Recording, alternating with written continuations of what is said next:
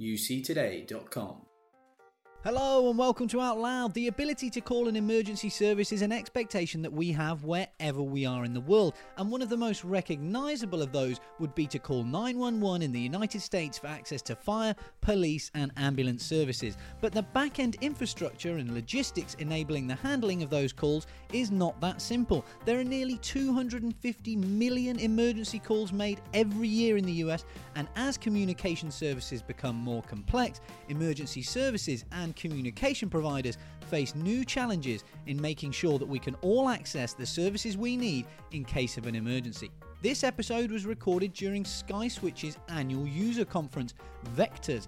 As a leading provider of white label UCaaS solutions, SkySwitch has a keen focus on making sure its partners comply with the law and help the emergency services wherever they can. I am joined by Harlan Hamlin of SkySwitch, along with Captain Scott Brillman, who's Director of 911 Services for the City of Baltimore, and Joe Barriswain, who's the Director of Emergency Services in Fulton County. I started by asking the guys about Carey's Law, which is a piece of legislation brought in to avoid tragedy when you dial 911 and it doesn't work as it should. Have a listen.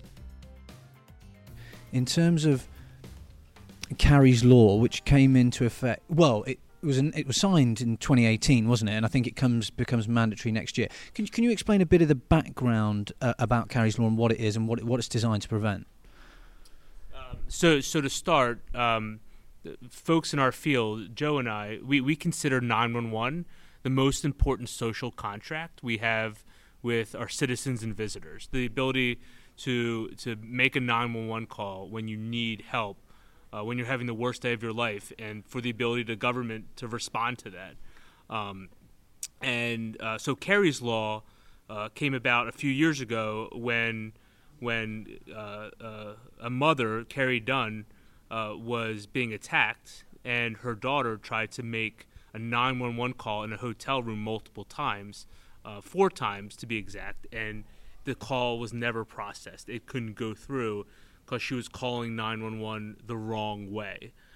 She had to press 9 and then 911.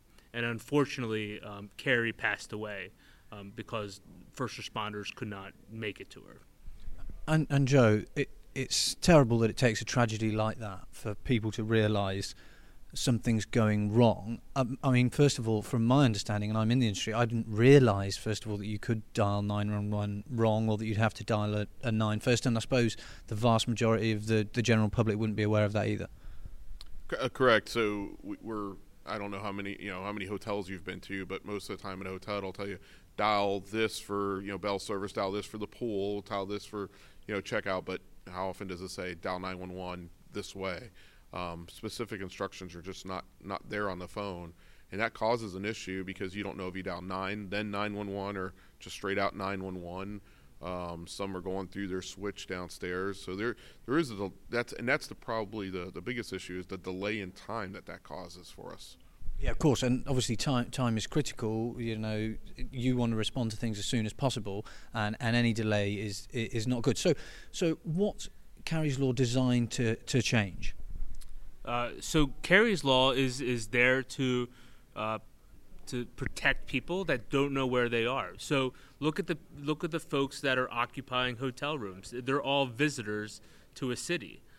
So when the 911 operator asks, where are you, they usually don't know.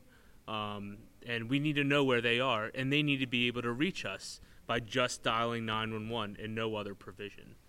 So effectively, you need, without the user having to understand where they are, and I mean, I am staying in a hotel at the moment, I have no idea geographically where I am. If I dial from my room, you want that to be apparent as soon as it comes into your first responders in the emergency centre.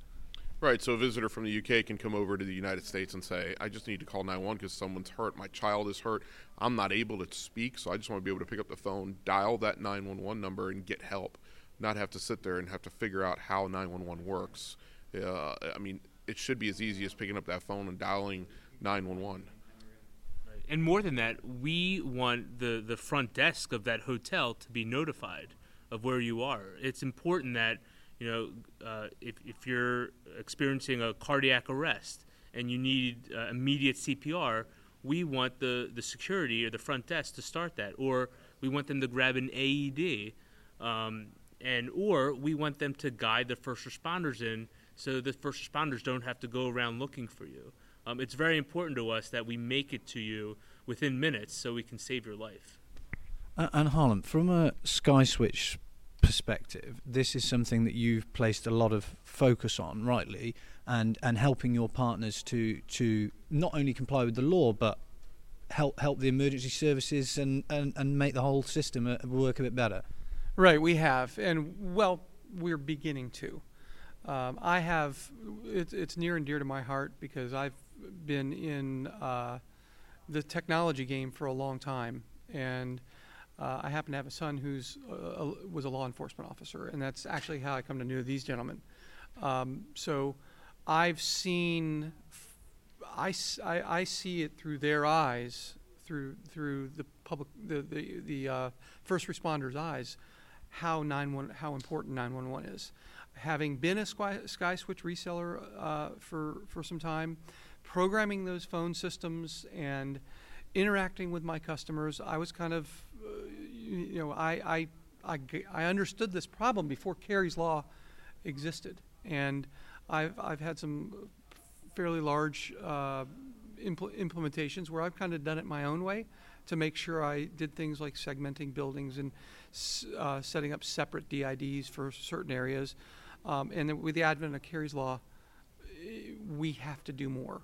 And coming in 2020, there's going to be a lot more that we can do. There's a lot of technology that we can employ to make the locations more known, to enhance alerting and notification. We've just begun. So what we learned today in our session is that the industry doesn't necessarily understand how important it is. And if you were in the room when I said, they likened it to the penalty, to the fee, right? When there's an unprovisioned 911 call today on any VoIP network, the provider gets a significant fee, because what happens is that call goes to a generic call center, and they have to answer the call and then route it to the proper PSAP, which is a public safety answer point. Not only does it cost that company money, but it costs time. And gentlemen, is time what? But we translate it a little differently. We're not thinking about money. We're thinking we can't find this person that needs our help right now. We can't find this child that's choking. We can't find this gentleman that's having chest pain. We can't find this woman that is delivering her baby. Like, we need to know where people are, and we need these systems. We need to partner with this industry to make sure we can find the caller that needs our help. And that's one of the things that I am taking. It's going to be on the top of our priority list with SkySwitch, is to help adopt these technologies and these procedures and these policies and help educate the industry so that we as a reseller community, as a voice UCaaS providers, can understand how important it is, understand that it's not always just about profitability, but that what we do can be the difference between life and death. And that's what SkySwitch is going to do moving forward. And Joe, when Harlan talks about that efficiency, I'm not sure about how public services are funded in the US compared to in the UK. I'm assuming there's not loads of money floating around. Your first response centres need to be as efficient as possible, and any time wasted, as Scott was saying, trying to determine, it's not only a huge cost, but there's a potential cost to life as well. Yeah, like Scott said, the basic essential need that we provide the public is that you call and we send somebody. And if we can't do that in an efficient manner, then we're failing the public that we serve. That time delay is the most important thing. It's not about the money. Funding is always an issue. Technology is changing at rapid paces, and it's hard for a government-funded agency to keep up with the cost of technology. But we have to get people there, and we're spending more and more time trying to figure out where they are. Unless, we have to get that time frame less and less. The accuracy of where you are when you're down I-1 should not be in question. It should be delivered to us on the front end, and we're just not seeing that in a timely fashion right now. And we're struggling with how do we get the technology to catch up, our own technology inside the PSAPs to catch up to what we need to do. Go on, Hal. Scott was telling us he just came back from a trip to Israel a couple of days ago. I'm surprised you're awake. And you were telling us how much more advanced they are than we are here. Can you speak to that a little bit? Yeah, I mean, we are in the States. We're all planning for in the next 5 years, receiving video, receiving pictures, receiving text when somebody needs our help. So in 5 years, if we interview again, we won't be getting a lot of cell phone calls or a lot of phone calls. We'll be getting FaceTime videos and regular videos being sent to us and pictures of what's going on at the scene. And the money that we're getting now will be used to build these systems for the future. And lastly, when you've just completed your panel session discussing this in front of the resellers, and when you came out, I hope you don't mind me saying, you all seem pretty enthused with the response from the SkySwitch partner community. So, Scott and Joe, I'll start with you.